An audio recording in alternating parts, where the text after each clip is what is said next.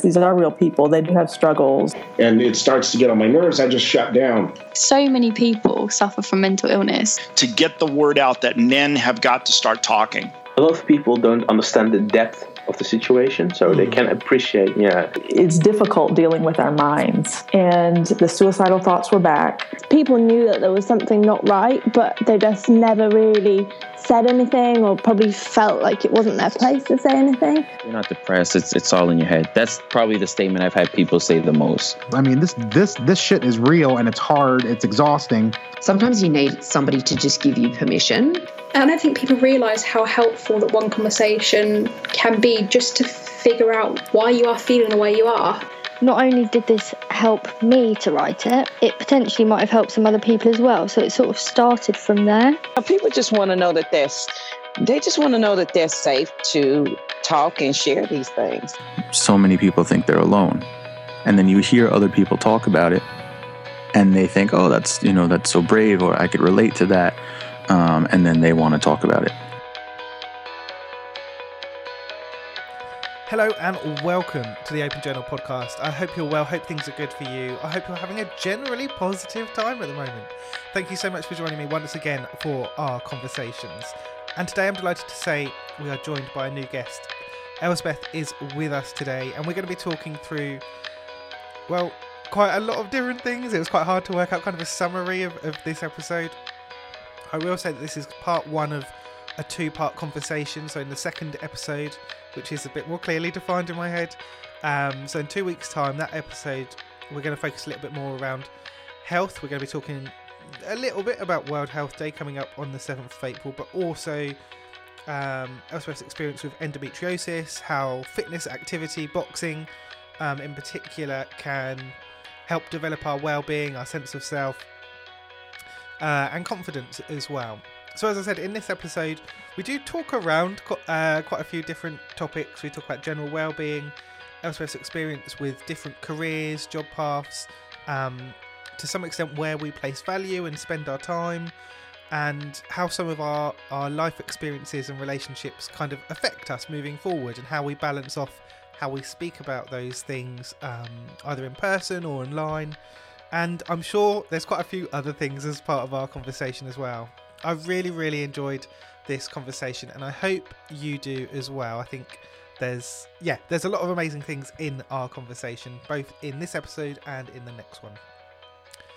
Hopefully you enjoy this episode, and you maybe want to find out more. As always, links to how to find out more about Elspeth are at the end of our discussion.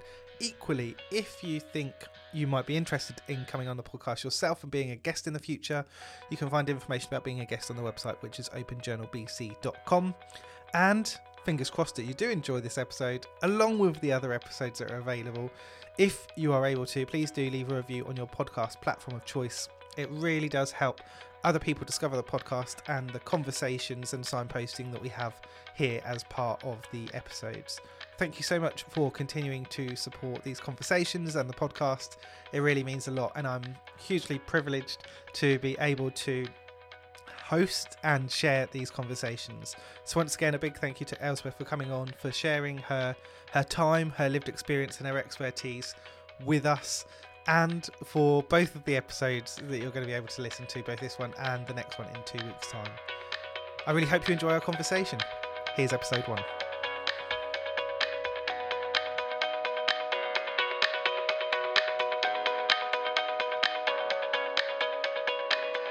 Elspeth, it's really nice to be sat down and to have the chance to have a conversation with you. I've already made the error of thinking we've sat down before, so it's nice to finally have this opportunity to sit and have a chat and hear a little bit about you. First, how has your week been, and how are things for you at the moment? Well, first things first, thank you so much for having me. And I also feel the same. I feel like we've already had a full podcast together already, so this is great to properly catch up. My week has been bonkers, to say the least. I am on day 10 of recovery from laparoscopy surgery, which was to remove endometriosis. I have also been to a fundraiser event for 4 girls rowing the Atlantic soon. I can't even think what else off the top of my head that I've been doing, but it has been ridiculous, to say the least. It sounds like you have been very busy. Yes. I think the only reason that I kind of hold back from that is feeling like you're involved with so many different things. It feels like on a regular basis. So I'm finding it difficult to gauge, like, is that a busy week for you? How does it feel kind of having that time when actually it's quite a focused time, when you're having time for yourself around surgery, but also still involved in those other things, like you mentioned, the fundraising and other projects that you're involved with? So this has actually, ironically, as you said, this is probably a quiet week for me. I am what I'd like to call a recovering people pleaser. So I have in the past been susceptible to burnout from doing many, many things, because being brought up in the 90s and, well, probably many other decades of other people's lives, they'll probably relate to this, but we were all kind of taught that our self-worth was based on what we did as opposed to just who we were.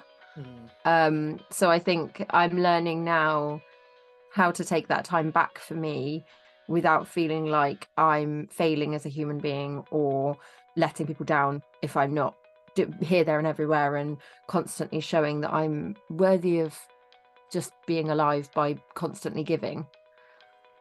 It's such a I hadn't really thought of it in terms of like that when we were born or when we were raised aspect, but I think you're right, of there's so much value, I guess, placed on that busyness.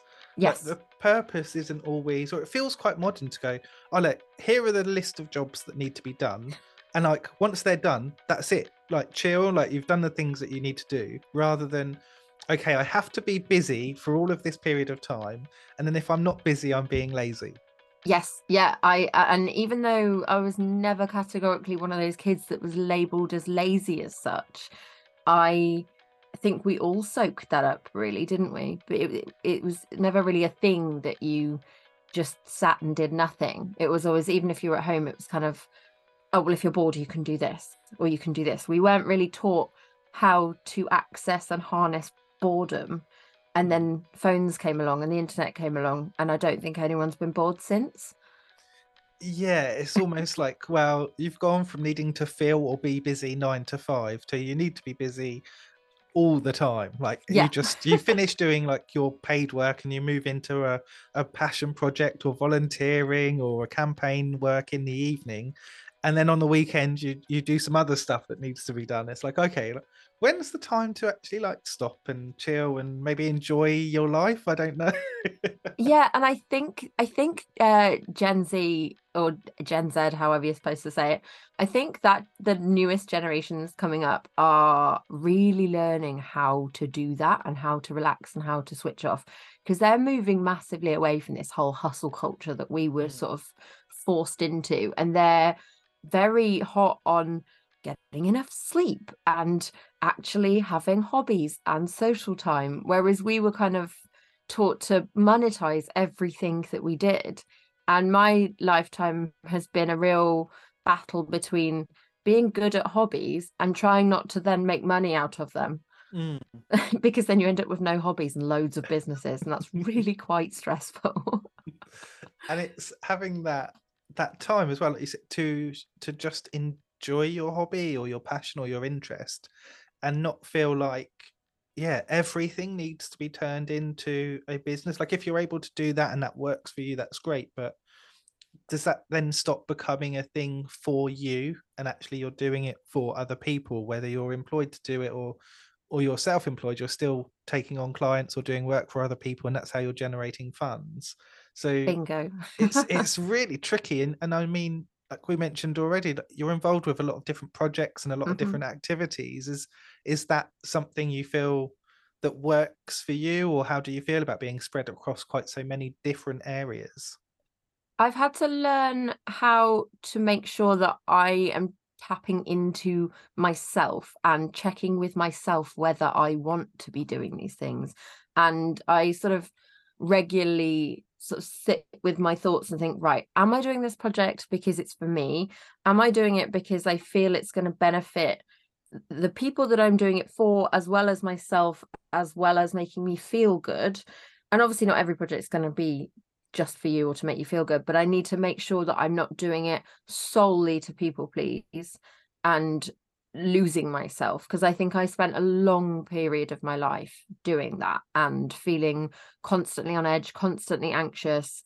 And it's been a real interesting journey, learning how to take a step back. And I guess that's where it would bring us to the conversation of boundaries, where we, again, generationally, we weren't taught those. Boundaries weren't a thing. Everything from finishing all the food on your plate to teach you how to ignore your hunger boundaries or your full boundaries, to, like I said, to monetizing everything that we did. We were never taught boundaries. Even our parents were always adamant they needed to know everything we were doing and everything about us and friends and relationships. We were really told that we were supposed to sacrifice everything about ourselves for everybody. And I think, it's been a real interesting, I've learned a lot from the newer generation, because I've moved into a new career recently where I'm working with much younger people, and they've taught me so much self-worth. The irony that I'm learning more from them than the generation above us. It is interesting. I think when you're in that workplace or work environment where you have kind of regular contact with people of different ages, like older or younger, and seeing how just kind of culturally and environmentally, often I think people come from such different approaches because of those lived experiences and those insights. And I mean, like you, I think I probably lean towards younger people generally do things better. However, like, everyone's different and has kind of grown up in that different environment. And hopefully it's a case of, especially when we're talking about kind of areas of mental health and well-being and being considerate to yourself and your own self-care, each generation is kind of doing a little bit more to make it possible for the next generation to maybe be more comfortable with these conversations, to be more comfortable accessing services or criticizing aspects of healthcare that are maybe not as good as they should be. So sometimes it takes that journey, doesn't it? But then there's also a disconnect when we have those conversations in understanding that sometimes. Yeah, and it's interesting you say about how it's almost like the path is starting to be paved for future generations to be able to speak a bit more freely and challenge certain things in a more safe way. And there's, I guess, two things you can take from that. One, for me, I see it that it is kind of incredible that we have that opportunity to pave the way safely for people. But then the other is you've also got that generational trauma. And I feel like a lot of the generation before us, the Gen X, is it Gen X? Was it Boomer and then Gen X and then Millennial? Something has happened. yeah. Is X before Millennial? Yes, X is before. Yeah, because then Gen Z comes after us. Yes. And then there's Generation Alpha coming through, and that's they are now, isn't it? Fascinating me. Yeah. Yes. So I think the eldest alphas will be about 10 now.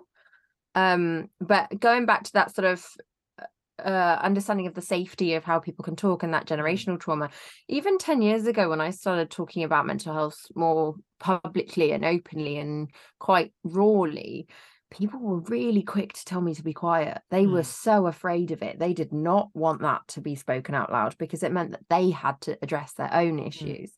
And it's only with hindsight that I realized that that's where they were coming from. They didn't actually want me to be quiet.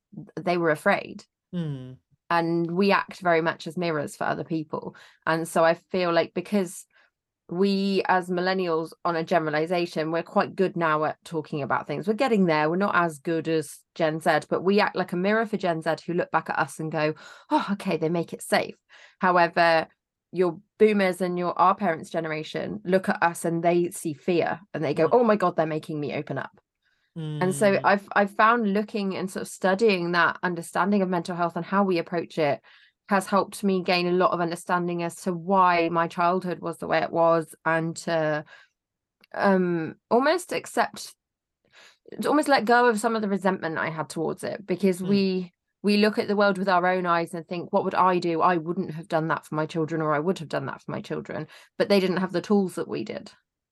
It's true. It's so tricky. I think I've had similar conversations with kind of adults within my family as well, where it's trying to get across that mindset of like, this is how I've been affected, or this is possibly how I've been affected and how I view or have lived certain things.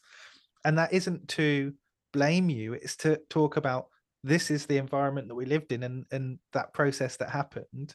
And I think it's really tricky because you're talking to the people that were part of that journey. And that's where I think having those wider conversations, sometimes when we talk about conversations in the workplace or with friends or with acquaintances that are on the edge of that, I feel like that's when it sometimes opens up your mind and your kind of articulation to those conversations, because some of those worries or concerns or impacts of having that conversation are lessened because they aren't part of your story or your journey earlier on. Absolutely. And I think that's the thing. Sometimes I know I personally was desperate when I was younger to be heard by the people who I felt hurt me. And when I say that, I mean that generational difference in upbringing and looking after their children. I mean, I speak about it fairly openly. My dad passed away 10 years ago, and I have had no contact with my mother or siblings since that. And in those 10 years, I've gone through all kinds of different grief, from grieving a parent that's still alive to grieving one that has died, to losing what I thought was a life that I would live forever. And I so desperately wanted those people to understand how they had hurt me, because I was a very emotional child, and I still am a very emotional person. And I was full of so much shame, because exactly what I said with that mirror kind of thing, I provoked fear in so many adults because I was so unafraid to feel.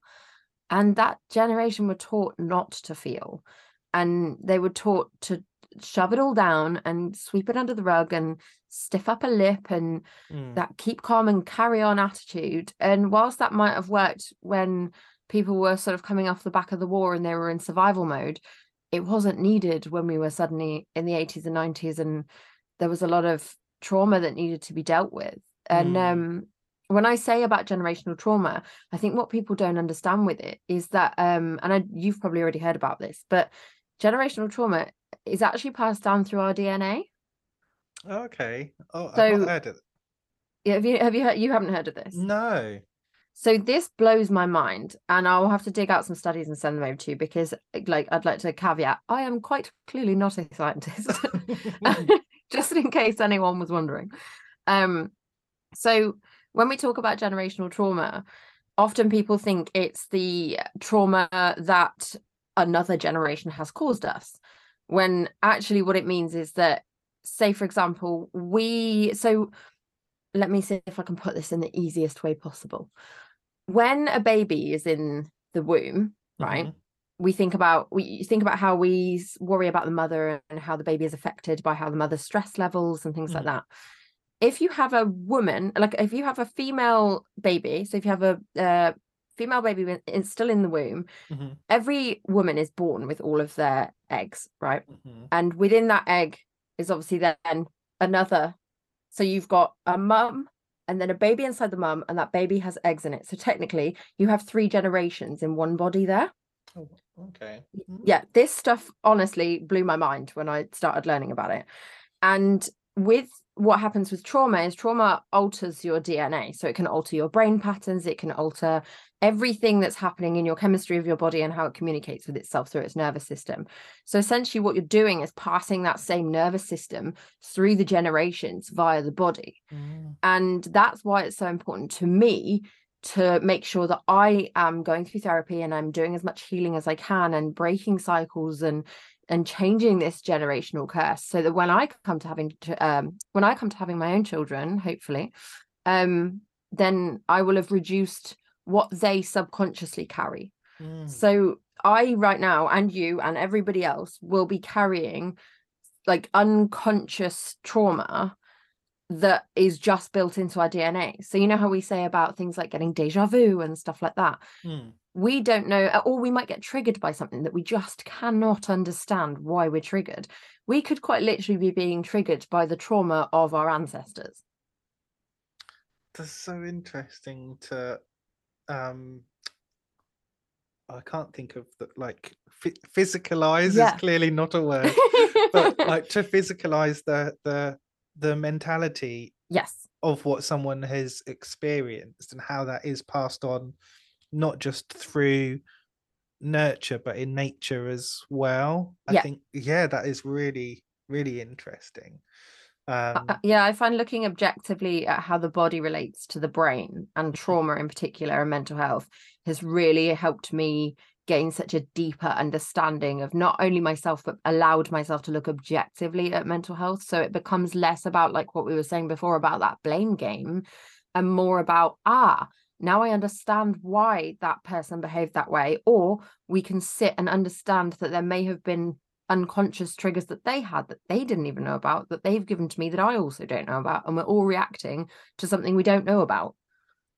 Yeah, that's really Sorry, I think I've just melted your mind for a Tuesday. Yeah, it's just because it sits on top of the lived experience that you're going to have living with parents or carers or the adults that are around you at that time, or the older younger people that are around you, and to think that it's not just that lived experience but it's also kind of inside of you is a really interesting and informative thing, I think, to consider.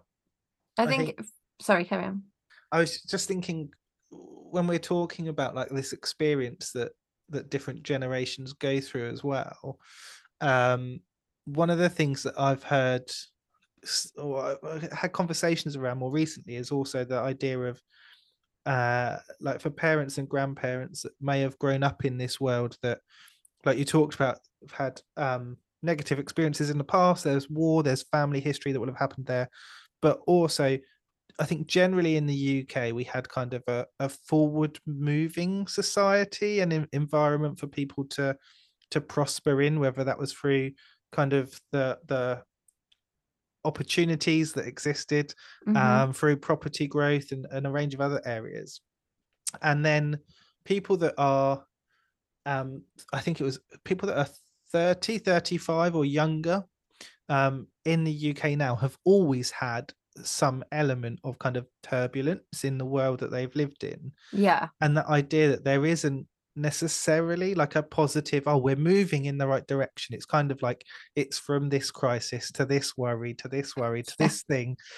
And it's like, okay, that's not quite what I feel like my childhood was, but it's definitely what I feel like my kind of late adolescence and adulthood has been. Like there's always been something going on that's kind of been a negative external environment, and that can lead to, I think, a very different approach to how we look at things and maybe how we prioritize things like our own health or how we're kind of valuing things because of that world that we're living in. We're not making assumptions that my health is going to be fine, or this is going to be paid for, or we'll be able to buy a house here, or this will be okay.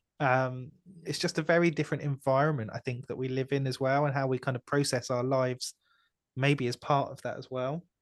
I agree. I think also we are the first generation to prioritize ourselves. And I don't mean that we're selfish. I mean, I read something really interesting the other day that said that a lot of millennials, elder millennials in particular, their childhoods were more difficult because a lot of our parents' generation were told exactly what you just said there, that you would have this trajectory and you would grow up and you would meet somebody and you'd get married and you'd have a baby, probably quite young, have multiple kids, and it would really be the woman that stays at home with the child, and you had this very sort of nuclear family unit and everything was kind of just sort of, it was there for you, it was on paper, it was that was what you did. And in a lot of that, parents, there are a lot of mothers and fathers who didn't necessarily want children, but that was not an option because you wouldn't have been deemed a success if you didn't have that. And I guess that links back to what we were saying about what you do for others being of value. And so I think that's where there is now a lot of estrangement happening and a lot of resentment, because our parents were taught that whole, like, their parents, our grandparents, they sacrificed this for us and you should be grateful and blah, blah, blah, blah. So they've then continued to channel this energy through and our generation who have got so much more access to information. And like you said, we've got this perma crisis of just all the time making us all have always sort of almost everlasting reassessments of what we want, whether we're happy, what we want to do. I don't know if it's a luxury. I think our parents' generation didn't have much of a choice in a lot of things, and they just did it. So there's a lot of resentment there because they weren't taught how to have their own autonomy. Whereas we are really pushing back at everything, and that's almost giving us then opposing problems because, like you said, we've got too much going on and we've got too much opportunity, if there is such a thing. I think it's interesting to see how our conversation has flowed, because I'm now thinking of kind of the experience that many people might be having where we've kind of moved for the most part past kind of that remote working and lockdowns that we've had over kind of that 2-ish year period through the pandemic. And although that's still affecting some people, a lot of people are now into a routine with work that is kind of more sort of stabilized in what they're doing. And I think there is that judgment of people that are like, oh, okay, at first it was fine for you to stay at home. We didn't need to or necessarily want to rush people back to the office. But now we're starting to get to the stage where, okay, this is not now a period of time. This is actually what the roles are becoming. And we've now got a lot of people that are, remote working or kind of hybrid working. And it's now causing those longer term issues of, okay, now we've got office space actually we're never going to need to fill, or how do we manage the fact that there's a cafe in this building that now has only a third of the people coming in because they come in once or twice a week rather than every day. And I think that is a real struggle for people, that even those that were the most kind of approachable and relaxed and accommodating throughout the pandemic and kind of in this period sort of after, are now at a stage where they're trying to work out, okay, but how does this business and how does our society function when only a third or a half of people are kind of working or living in the way that we expect them to? And it's so interesting that last bit you said, in the way that we expect them to, because nobody has any expectations anymore. And I don't even mean that in a good way. I mean, nobody knows what they're doing. Like everybody's very tired, and there's been so many cultural shifts over, and it's like what you said, previous generations would have that trajectory. Maybe they'd have one big world crisis in one lifetime. And we've had all these different changes, including that change of work environment. And that is a really interesting one for you to bring up, because take me and my partner, for example. We used to have a dynamic of I've always been self-employed, he's always been employed. He would be out working in the office, and I was a photographer, and technically still am, but that's another story. A photographer and an illustrator. So I would go off and do my shoots every now and then, but the majority of the time I would be either illustrating or editing or doing something at home, admin based. So I could be at home a lot of the time. And in hindsight, I used to think that would be helpful for me to be at home all the time, because for full transparency, I have been diagnosed with multiple mental health issues over the years, from borderline personality disorder to complex PTSD, OCD, anxiety and depression. I always kind of assume that everyone knows they'll come with them. Should probably forget the assumptions there. But I used to think that working from home and being on my own was best for me, because I couldn't cope working for other people. And it's been really interesting to see the shift of mental health with people who used to work in offices being thrown into the world of working from home, because I think a lot of people romanticized it before. And then the reality of it is it's actually very lonely, and you have to work very hard to get yourself out of the house and doing things and seeing people, and not just fall into this sort of hole where you're working and hiding and you forget about the rest of the world. And it's been an interesting one. And it's one of the reasons why I went into the fitness industry. I trained as a PT over lockdown, and I can hand on heart say that my mental health has improved wildly from being able to work around other people again and not be afraid of doing so. And on the flip side, my partner worked for the last 2 years from home, and he's just got a new job where he's going to be in the office 3 days a week. And he is itching to get back into the office because he also needs to be around people. But I think there is that beautiful balance now of like I said, he's in 3 days. So we're not expected anymore to be doing that 5-day working week in these office spaces. There's suddenly this conversation around, we need more of human experience and empathy and understanding and emotion and movement within the workplace, because actually people work better when they're happy. What a shock. It's funny the things you learn and you think, why didn't we know that? Like, oh my God, happiness makes for productivity. Oh my goodness. I think, like you say, I think it's having those choices now, isn't it? I mean, I don't know who would have asked in the past to say, oh, this job that I have that is 5 days in the office, can I work from home for 2 of those? Oh my God, you get fired. Yeah, I think not only would you not have asked, even if you'd have asked, that wouldn't have been accepted. So it is really interesting how, although a very kind of intense period, it's a very short period of time when you think of how long people have been working in that environment, to go, oh, over a 2-year period, we've completely shifted, or we are shifting how people will work in a large number of roles. Like, there are obviously a lot that are still remaining kind of in person or regularly delivering services, but I think for a large number of people that are reworking, what does this mean? And I think sorry, carry on. No, I was also going to mention because you picked up on kind of the self-employed side. Like, that feels like that's another area that's become, I don't know if it's more possible now, but definitely more desired by people, I think.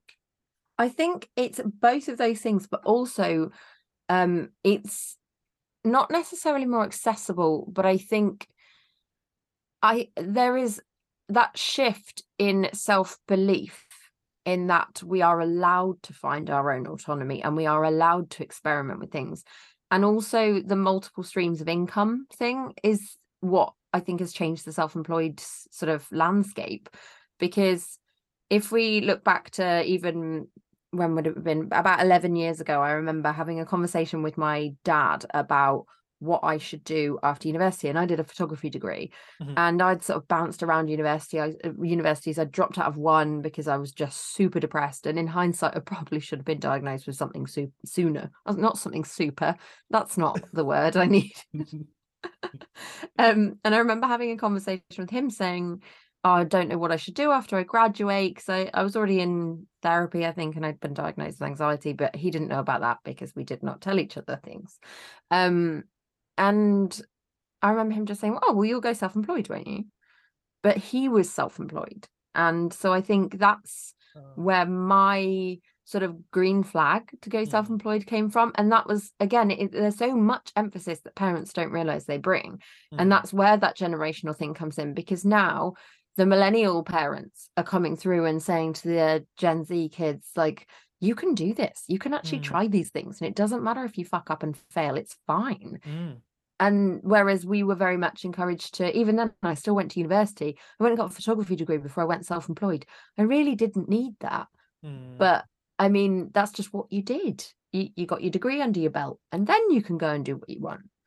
So yeah, it's been a funny shift with the self-employment thing. And I think the pandemic was a brilliant one for my mindset, because it stopped me from trying to force photography to be my only income.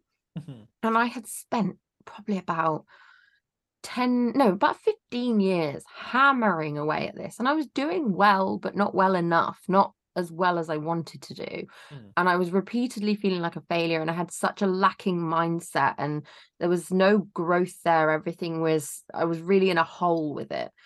And then the pandemic swooped in and went, you can't photograph anyone anymore, and you can't leave the house. And I went, oh, thank God. And I didn't realize how much I needed permission all the time. And when you're parentless from the age of 23, you don't have anybody giving you permission. So you're just sort of wildly bouncing around, desperate for validation and somebody to say something. So when a quite literal world crisis is the thing that gave me permission, it felt bittersweet, but it opened the door for me to say, right, what do I want here? And then I added, I shuffled things around, and I made my illustration business the one that was at the forefront. I moved the photography backwards, and then I got this PT qualification under my belt. And the intention was always to get rid of the photography and make the fitness thing the main thing. But what has happened since, and I was thinking about it this morning, because I've got a shoot in a couple of weeks, I've got 3 podcasts this week, I've got some illustrations that I'm doing for Valentine's Day, but then I'm planning a couple of boxing events, and then I'm going to be back to coaching properly after my operation recovery in a few weeks. And I was thinking, individually, if I had just one of these jobs, I would not be earning what I need to earn to live off. But also, I'm allowed to do all 3 now. This stream of this multiple streams of income thing is not only good for me financially, but also mentally, because everything is always fresh and new, and it's always fun. So I always put my all into it, because I'm not just chipping away at this thing I'm bored of and hate and resent. I can get some mental space, some mental clarity, and move to the next project, and then come back to something. And again, it kind of mimics that shift that we were told, where there was that trajectory, there was that linear one path. Now we're allowed to just do whatever we want, and it's terrifying and great.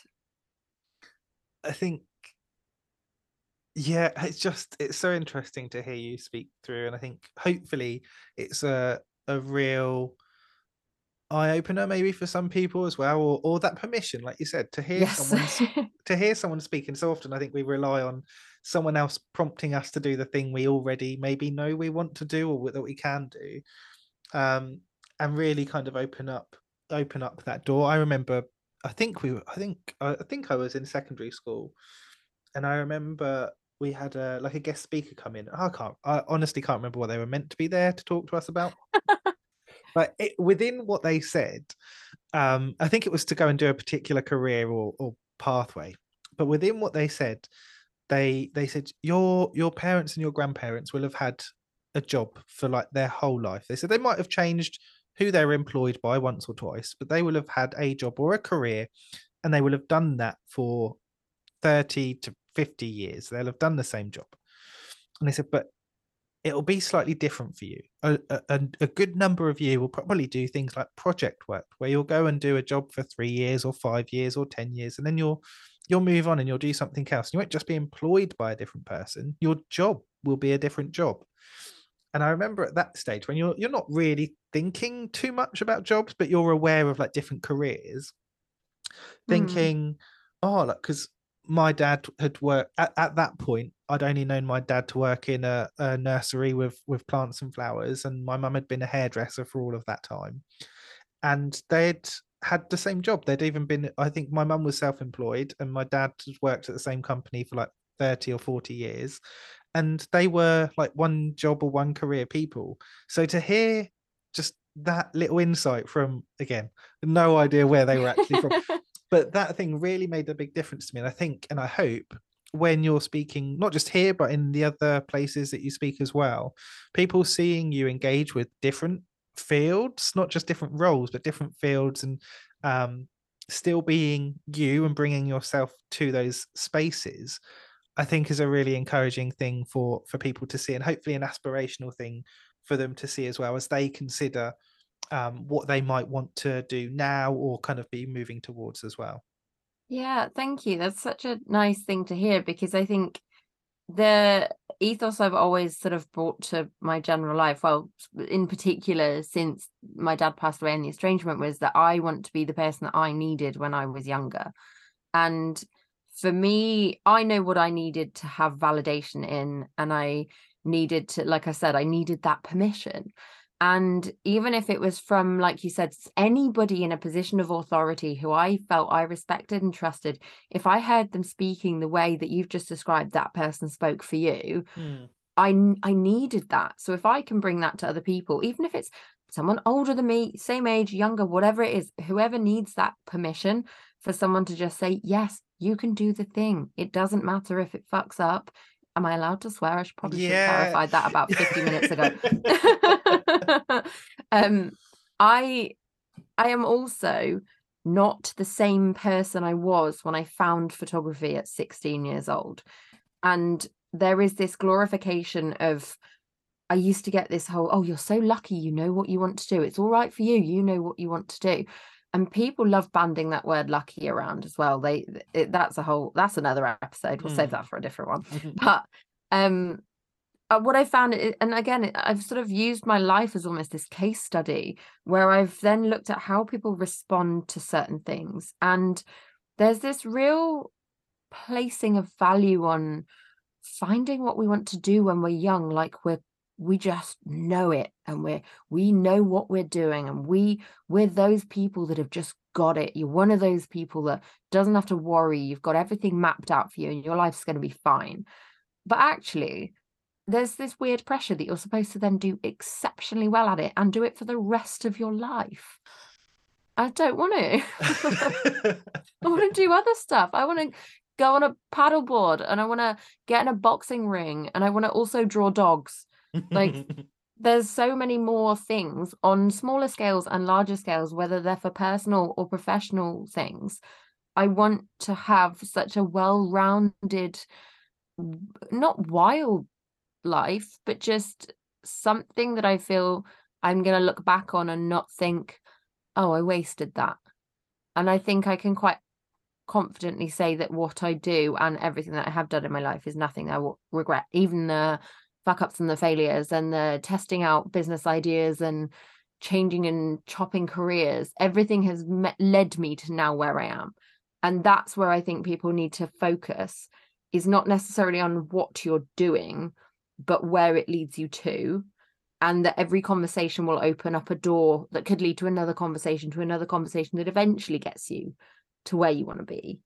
And from having these multiple streams of income, it's made me place less value on my identity of that profession, and it's brought me more back to myself, because I have to reground myself as who I am before I then go off and take up the position of the other version of myself in the other role. Whereas before I would introduce myself as, I'm Elspeth, I am a photographer. And then people would be like, oh, wow, blah, blah. But now I'm just Elspeth. I don't need to be caveat, here's my identity.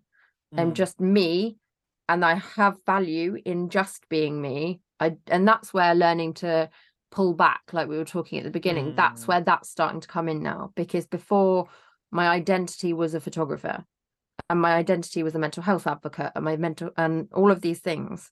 And now I'm starting to learn that my identity is literally just me. And there's so much power in that.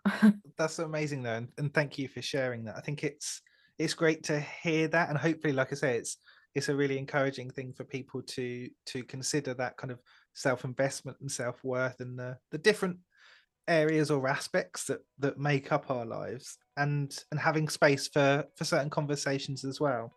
I know we've talked through quite a few different things here, and we're going to take a slight pause, because we're going to be back with another part to this conversation where we focus in a little bit more on some of the health aspects and the work you're doing around boxing, and we'll maybe touch on some of the stuff that we've mentioned in this episode as well.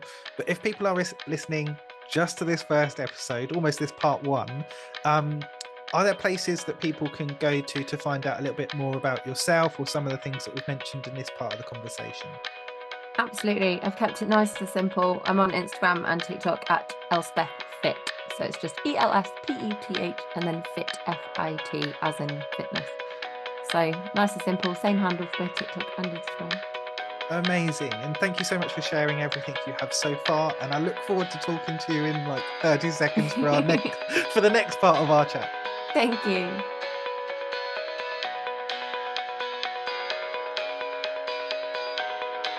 These are real people. They do have struggles. And it starts to get on my nerves. I just shut down. So many people suffer from mental illness. To get the word out that men have got to start talking. A lot of people don't understand the depth of the situation, so they can appreciate, It's difficult dealing with our minds, and the suicidal thoughts were back. People knew that there was something not right, but they just never really said anything, or probably felt like it wasn't their place to say anything. You're not depressed. It's all in your head. That's probably the statement I've had people say the most. I mean, this shit is real, and it's hard. It's exhausting. Sometimes you need somebody to just give you permission. And I don't think people realise how helpful that one conversation can be, be just to figure out why you are feeling the way you are. Not only did this help me to write it, it potentially might have helped some other people as well. So it sort of started from there. People just want to know that they're safe to talk and share these things. So many people think they're alone. And then you hear other people talk about it and they think, oh, that's so brave, or I could relate to that. And then they want to talk about it.